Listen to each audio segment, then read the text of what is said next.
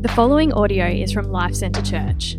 For more information, please visit lifecentrechurch.com.au. Well, in 2001, Robert Clement was watching a TV show that was about unclaimed lottery prizes. Fascinating show to watch, I guess. Basically, you're watching the misfortune of people who are missing out on a big prize. And as Robert was sitting there listening to a story about an unclaimed Oz Lotto draw from September 23, 1997, it occurred to him that they were his lucky numbers that he used every single time.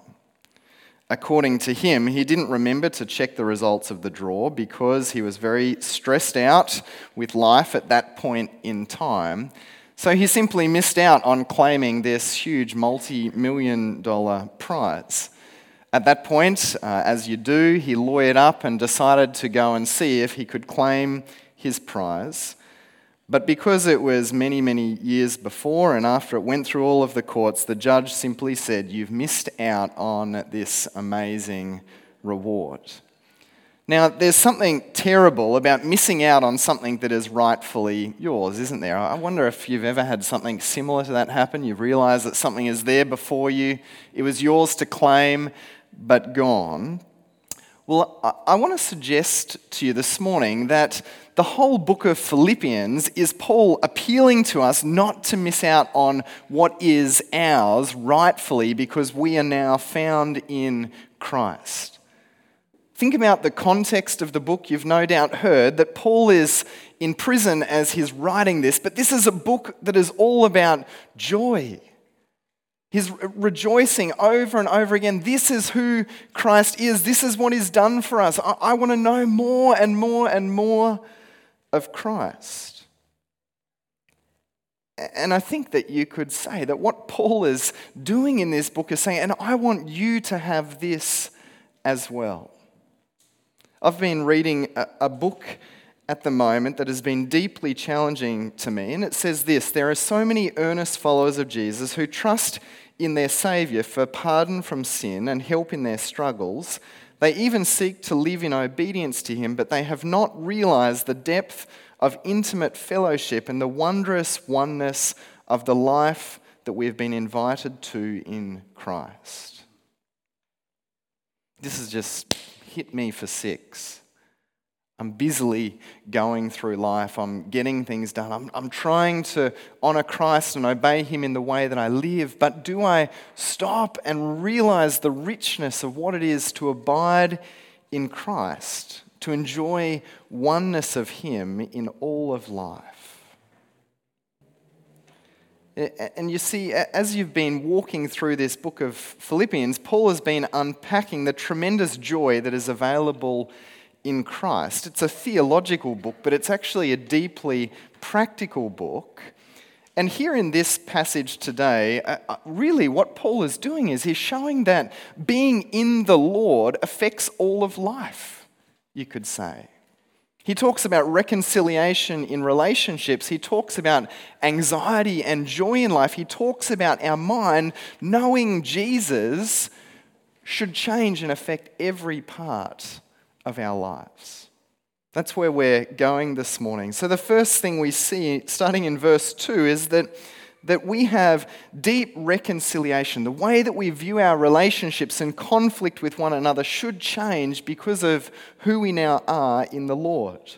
Read verse 2 with me. I entreat Euodia and I entreat Syntyche to agree in the Lord. What does entreat mean? He's saying, guys, I want you to deal with your conflict in the Lord. Verse 3, yes, I ask you also, this is the church, true companions, to help these women who have laboured side by side with me in the gospel, together with Clement and the rest of my fellow workers whose names are in the book of life. We're not told the source of conflict, simply that there are two women in the church who are disagreeing deeply with one another. And we can conclude that the conflict is that serious that it's impacting everyone else in the church. Why do I say that? Because it's now recorded in the book of Philippians and we're reading it 2,000 years later. Can you imagine if you're these two women? It's like in glory, they're going to be known as the two people in Philippi who couldn't get along. Don't be these people. But notice the way, we need to pay attention to the way that he appeals for them to be reconciled. What does he say? Be reconciled, find common ground in who? Someone yell it out for me. In the Lord. Conflict between Christians is a deeply serious thing because our unity, first and foremost, is a spiritual thing. Think back to chapter 3. It relates to exactly where you were in the last passage in Philippians. He's reminded them that they share everything together in the Lord. They have been taken hold of by Christ together. That was verse 12. They share the same heavenly calling together, verse 14. Now, here probably more importantly to the issue of conflict, they share a citizenship together which is in heaven, and they're together looking forward to the day when their bodies are transformed into the likeness of Jesus. You see, these things that Paul has just unpacked in chapter 3 are not just true of you as an individual, as a Christian, they're true of every single person who is sitting here this morning. We're wrapped up in Christ together. Jonathan Leeman writes this: our new society of the church is not a mutual admiration society, but a shared admiration society.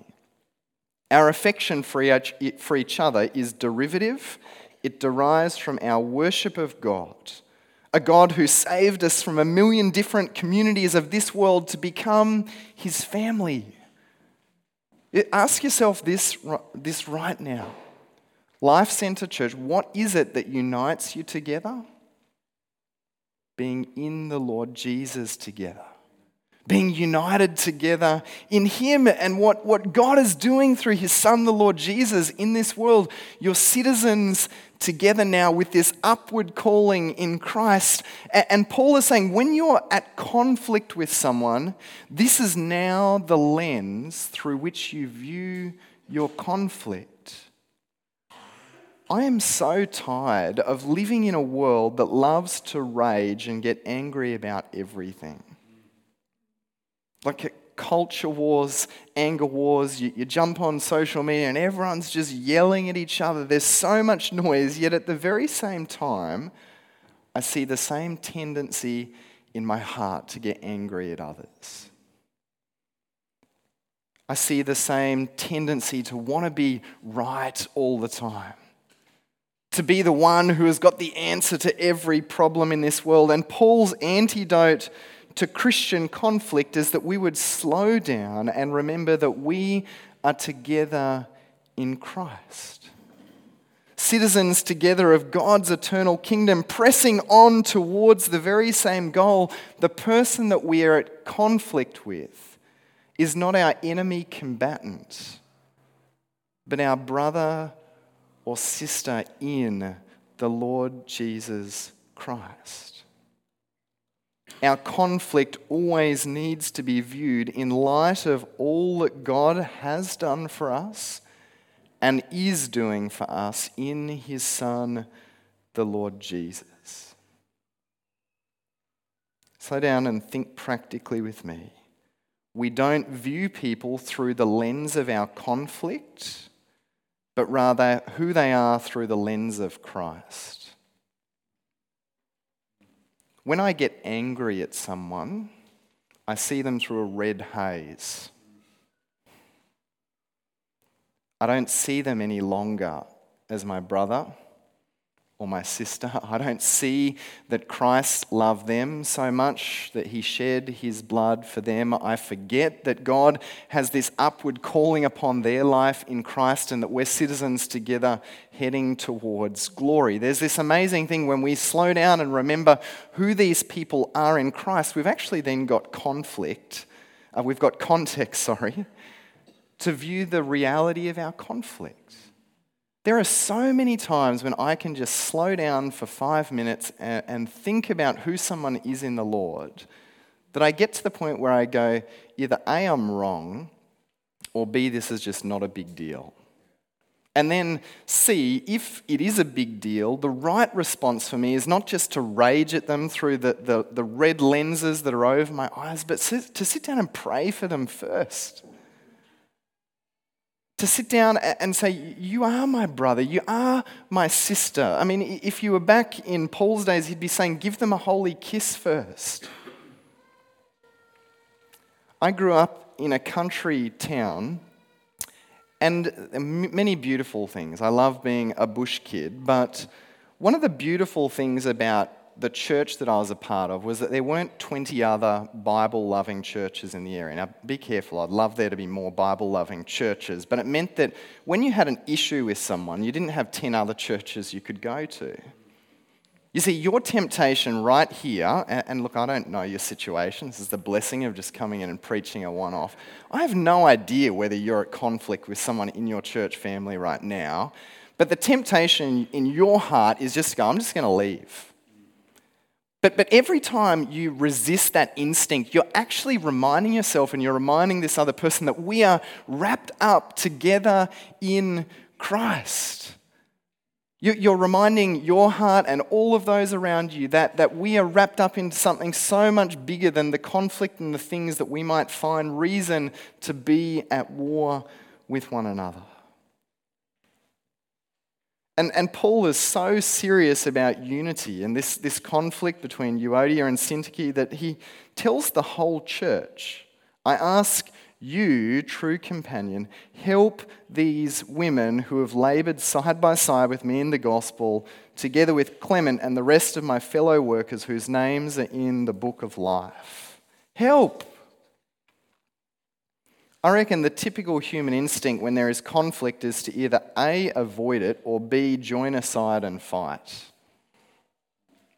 And your personality will mean that you'll go to one of those camps or the other. And Paul says there is a third way for those who are in Christ, and that is to appeal for unity that is centered and found in Christ. I don't think, unless you're a really weird personality, that you're sitting here this morning and I just love conflict. If you do, speak with Jimmy and get some help. But many of us just avoid it altogether. What about the third way, which says, can I sit with both of you and pray? Can I sit with both of you and just open up Philippians and go, look at who Jesus says we are? And then maybe we can talk about conflict and work out whether we even need to be making this a big deal. Being in Christ affects the way that we deal with our relationships with one another and the way that we view conflict that we have with our brothers and sisters. But then Paul goes on and he calls us that because we are in the Lord, not only does it affect our reconciliation with one another, but it calls us to a life of rejoicing. Read verse 4 with me. Rejoice in the Lord always. Again, I will say, rejoice. Just stop and let those words rest on you. Rejoice in the Lord sometimes. On Sunday for half an hour or an hour. He says, rejoice in the Lord always. And again, in case you didn't get the first time, he says, rejoice. Let your reasonableness be known to everyone. The Lord is at hand. Do not be anxious about anything, but in everything, by prayer and supplication with thanksgiving, let your requests be made known to God.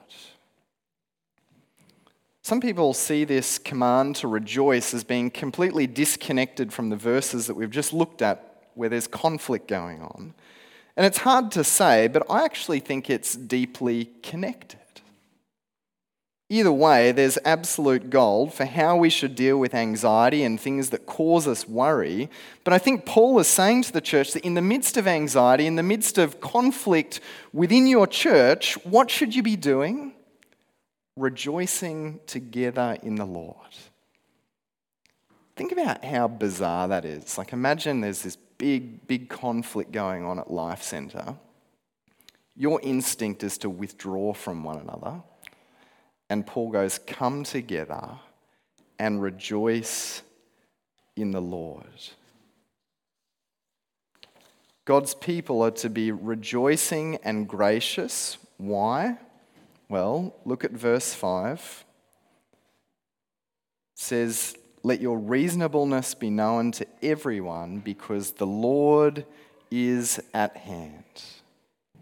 Quite literally, in the midst of your conflict, in the midst of your strife, in the midst of whatever's causing you anxiety, who is near to you right now? The Lord.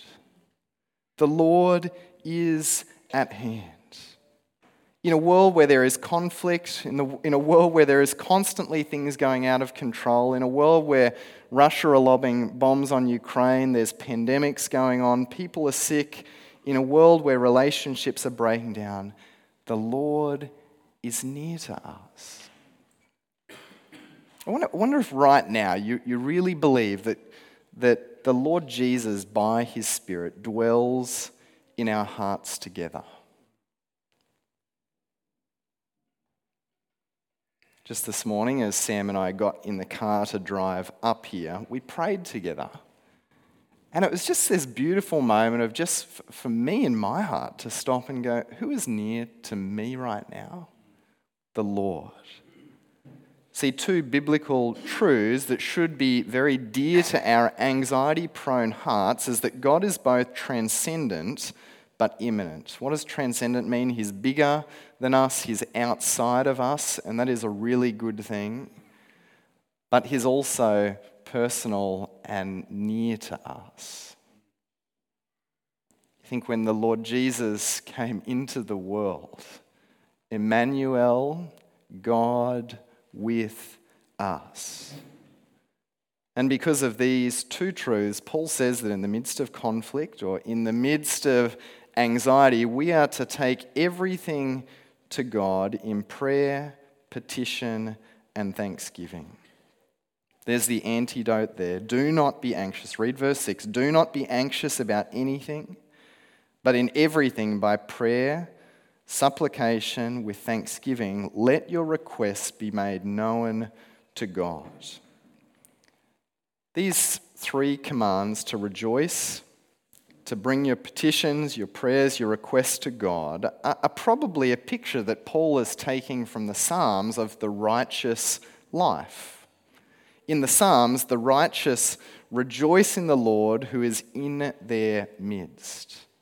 They come before him with thanksgiving and they pray in his sanctuary because Yahweh dwells among them.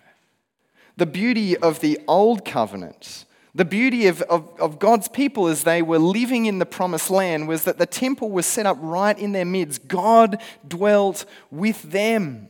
They would go to the temple, they would rejoice together, they would come together, they would pray to him. But now think about you and me in the new covenant. Where does Christ dwell? He dwells in our hearts together. You see, in Christ we have the inbreaking of God's kingdom right into our hearts. And each of these commands that Paul brings, bringing your requests, your supplications to God, are actually in the second person plural. Now, for a Sunday morning, you think that's too much English. It is talking to them corporately. He's saying when there is conflict, when there is anxiety in your hearts, God's people are to be a people that corporately gather together. We're coming together, we're rejoicing, we're bringing our requests to God, and we're doing all of this not as individual solo Christians. Why? Because we're reminding us in chapter 3 that we have a heavenly citizenship, an upward calling in Christ, and there is a day coming when these ambassadorial outposts called the local church are going to be replaced by the eternal kingdom of the Lord Jesus. You see, I think for many of us, we do not understand the beauty of what it is to gather, the preciousness of coming together as a local church family and all that that is doing for our hearts. To come together on a Sunday morning, to be part of a life group, is not just something that you do for yourself. It's something that you're doing for your brothers and sisters, reminding them that in the midst of all of the conflict in our world and all of the things that could make us anxious, that we are together bound up in Christ. And the practical question might be, well, how often should we do this? Well, look at verse 6. Paul gives us the answer. Do not be anxious about anything, but in everything. Everything. How many things are there that bring anxiety to your heart right now? It's all right, it's a rhetorical question. I reckon if we collectively just kind of got a big list and wrote down all of the things that make us anxious, the list would just be, okay. And Paul says in all of that, keep coming together. All the time gathering, rejoicing together, bringing your prayers, your petitions, your requests before our God. Why? Because the Lord is near to you, and the promise that flows from that verse 7, and the peace of God, which surpasses all understanding, will guard your hearts and minds in Christ Jesus. When a Jew thought of the word peace, they thought of the Garden of Eden. Order and rightness flowing from the very words of Creator God. And because of sin, you and I don't live in Eden right now. I get that the sunny coast is good, but it's not Eden. But in Christ Jesus, Paul is saying the Lord of peace has come near to his people again. And as we rejoice together, as we pray together, as we give thanks to God, God's lasting peace quite literally will form a garrison around our hearts. You think of a military outpost and you've got the guards walking around. And this is the picture that Paul is giving us. As we do these things, God, by his Holy Spirit, is going to guard our hearts and minds in Christ Jesus until we receive the goal of our salvation. Now, let's be really clear. That doesn't mean that when we're inside the garrison that anxiety doesn't come and approach our hearts. It doesn't mean that there's just going to be kind of this blissful peace where we don't experience the difficulty of living in a broken world. But the promise here is that God, by his Holy Spirit, will guard your heart. What a wonderful and precious promise. See, we're to approach our relationships in the Lord. We're to approach our anxiety in the Lord. And then Paul finishes off by saying we're to approach our thinking in the Lord. I hope what you're seeing here is that Paul is saying this idea of being in the Lord, as I sit in prison here, I'm in the Lord, and it affects and changes every part of the way that I live my life. Read with me in verse 8. Finally, brothers and sisters, or quite literally, and so, brothers and sisters, whatever is true, whatever is honorable, whatever is just, whatever is pure, whatever is lovely, whatever is commendable, if there is any excellence, if there is anything worthy of praise, think about these things. You see, what Paul is doing is he's saying a life of rejoicing, a life of peace comes as we saturate our hearts and minds in everything that is right and true. I used to go on a WEC camp, or WEC camps. Who went on WEC camps when they were a teenager? Gee whiz. Oh, we've got one there. That's beautiful. We need to talk afterwards. On these WEC camps, we would do memory verses, and this was one of the memory verses that you'd get drilled in it, and then you'd stand up in front of everyone, you'd do your memory verse. It was really good fun. But whenever I did this memory verse as a kid, I would see this as a negative command. Don't watch bad things. Don't read stupid things. Don't go and look at bad things. And Paul is absolutely saying that, but it is so much more than a negative command that we shouldn't go and watch stupid trash on Netflix and read ridiculous books, or look at magazines, or go and look on the dark corners of websites. It definitely means that, but it is so much more. It's a positive exhortation that we are to be filling our hearts and our minds with everything that is right and true because of what God is doing in his Son, the Lord Jesus. See, Paul knows that our minds are so incredibly powerful. What did he say in chapter 3, verse 10? I want to what? Know Christ. Or in Romans chapter 12, verse 2, be transformed by what? The renewing of your minds. Paul is here reminding them that what you think about will slowly but surely transform the way that you live your lives. And if it's garbage in, you get garbage out. But if we're reminding ourselves of everything that is right and true because of what God has done in Jesus, then slowly but surely we will live as his people, rejoicing in this world just as Paul is rejoicing. Just stop and ask yourself, how could Paul possibly have written a letter like this while he was sitting in jail? How? I think he was daily reminding himself of things like this. There is a day coming when every knee will bow before the exalted Christ. Philippians 2. There is a day coming when every knee is going to bow, and so right now I know Christ and I have gained his righteousness.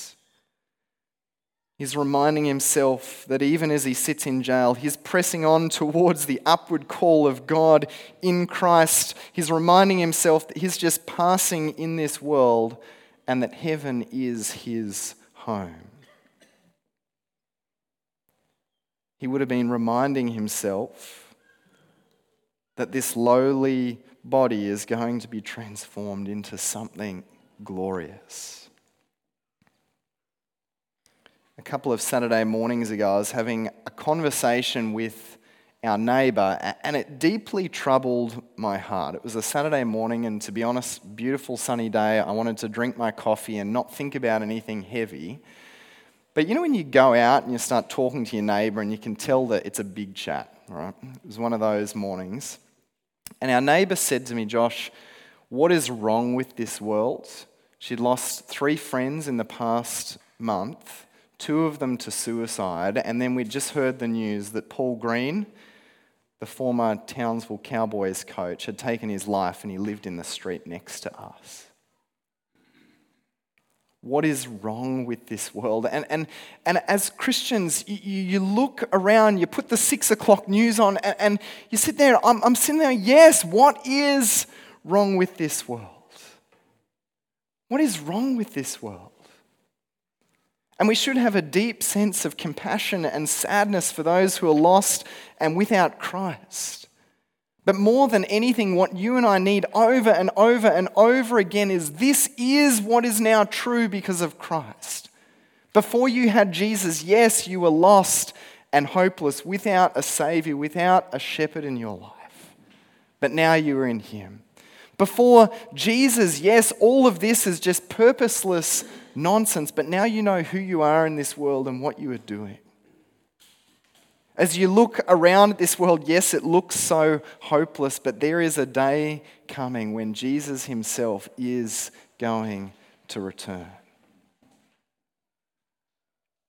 You see, like the big problem with the 6 o'clock news, for my heart at least, is that you get to the end of it, and I just feel this collective sense of like, oh. But there's nothing at the end that says, newsflash, good news, the Lord has come near. The Lord has come near. And there is a day coming when He will be the one who will wipe away every tear from every eye. And as you walk in this world, dear Christian, remember your upward call in Christ. Remember that you're not wrapped up in this story of brokenness and sadness anymore. You're on this grand restoration project. Won't you join in with all that Christ is doing? At the moment, as a church family, we're going through the book of Esther. And each week we've decided we're going to interview some people about how they saw God work in really difficult situations. And just last week, we asked someone to get up and you think, it'll be good, but you have no idea how profoundly it's going to hit people. There's this missionary couple. They'd served the Lord in Asia and they lost one of their children in a tragic bus accident when on the mission field. There were many other missionary kids who also died at the same time. And as Peter and Rosemary were sharing their story, you're just profoundly impacted thinking, how could anyone even get up the next day? But these were their words. We never doubted the goodness of God because we knew that Johnny was with Jesus. Now, if you know this couple, you know that Scripture just oozes out of them. The truths of the gospel are just constantly marinating in their lives. And time again, Peter and Rosemary kept saying, we have every reason to keep rejoicing in God, even in the midst of that, because we know what God is doing in this world through his Son, the Lord Jesus. And this is what Paul is saying to us this morning, that it doesn't matter what is going on in your life, you have reason not for naive joy, but deep-seated rejoicing, because this is what God is doing in our lives too.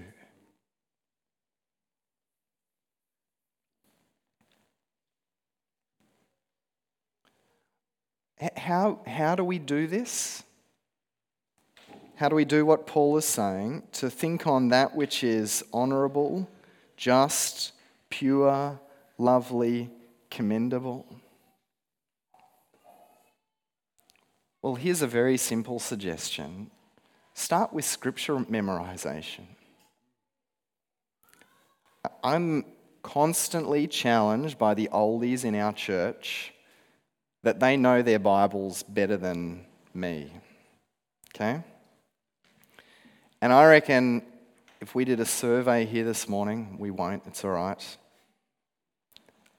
I'd be backing the oldies to know a lot more scripture than those who are under the age of 35, okay? How do you do it? Well, there's many good apps you can get on your phone with scripture that can help you with memorization, but my wife's great. She just writes things on a card and puts it around the place. Do that, but try to be structured, become accountable to someone else. Keep depositing things in your heart and mind, because what Paul is talking about here is about preparing yourself ahead of time, okay? You see, if you want to be held and found rejoicing even in the midst of the darkest nights in your lives, you need to be preparing before those moments come and arrive. How is it possible that Peter and Rosemary could keep rejoicing even after their son Johnny had gone to be with the Lord? Because they had deposited that which was true, that which was honourable, that which is just, that which is pure, and that which is lovely over and over and over and over in their hearts, so that it formed something of a deep rock in their soul. How could Paul rejoice in prison? Well, he'd done this. How could Peter and Rosemary rejoice when their son passed away and went to be with the Lord in the most tragic of situations? Because they had done this.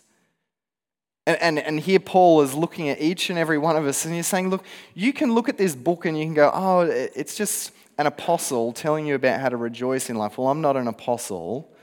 Just look down at the very last verse, verse 9. He says, what you have learned and received and heard and seen in me, practice these things in the Lord, and the God of peace will be with you.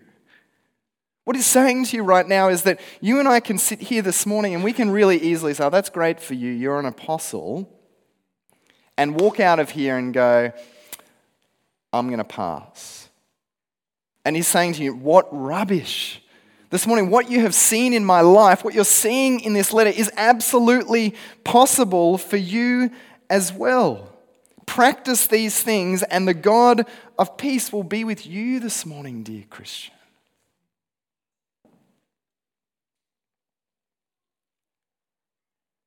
See, Paul is showing us that being connected to Christ is like being connected to the headwaters of a great tributary. And like Paul, the implications of being found in Christ are to work its way out into every single part of our lives. Maybe this morning, I don't know, you're here and you're at war with someone in this church family. You might not use those words. Paul is saying, see that person as someone who is in the Lord. Go and ask them if you can pray with them. And try to put this right. And if you need brothers and sisters to come around you and to pray and to work with you in the Lord, then do it this morning. This is the joy of being found in Christ. Maybe this morning you're someone who is really anxious about something that is going on in your life. Well, when Sunday morning comes around and the temptation is not to go and rejoice with your brothers and sisters, come. Maybe you're not part of a life group yet. You need to go and chat to Jimmy and say, I need to be part of a life group. I need brothers and sisters around me. Maybe this morning you need to start doing some scripture memorization, reading your Bible daily.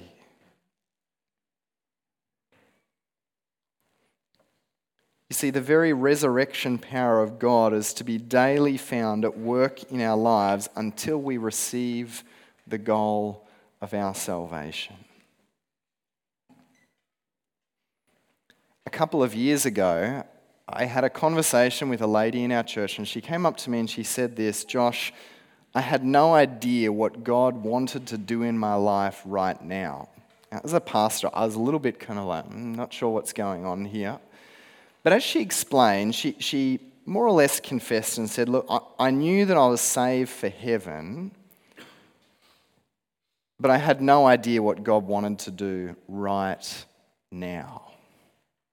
And then kind of like, you could see this big spiritual smile on her face. It's like she's finally worked out that Jesus is for all of life right now. He's not just our ticket to heaven. And this is exactly what Paul is saying to each and every one of us. Being found in Christ is right now business. Our relationships, our anxiety, the way that we think and the things that we meditate upon, every part of our lives consumed in Christ. Rejoicing in Christ. And maybe that's you this morning. You've kind of been thinking, look, I'm glad that I'm safe for heaven because I don't like the alternative. But being in Christ doesn't change everything for you. And if this is you this morning, I want to say this is the most exciting news ever because all of the lights begin to come on when we go, I'm in Christ now. Everything changes. Thank you for listening to this podcast from Life Centre Church, located on the Sunshine Coast. We exist to make, mature, and multiply disciples and communities that depend upon, declare, and display the gospel of Jesus Christ in all of life. If you would like more information about us, please visit lifecentrechurch.com.au. We provide our podcasts free of charge. Please feel free to download the content and share it with others. But please do not edit or alter the content in any way without the written permission from the leadership of LCC.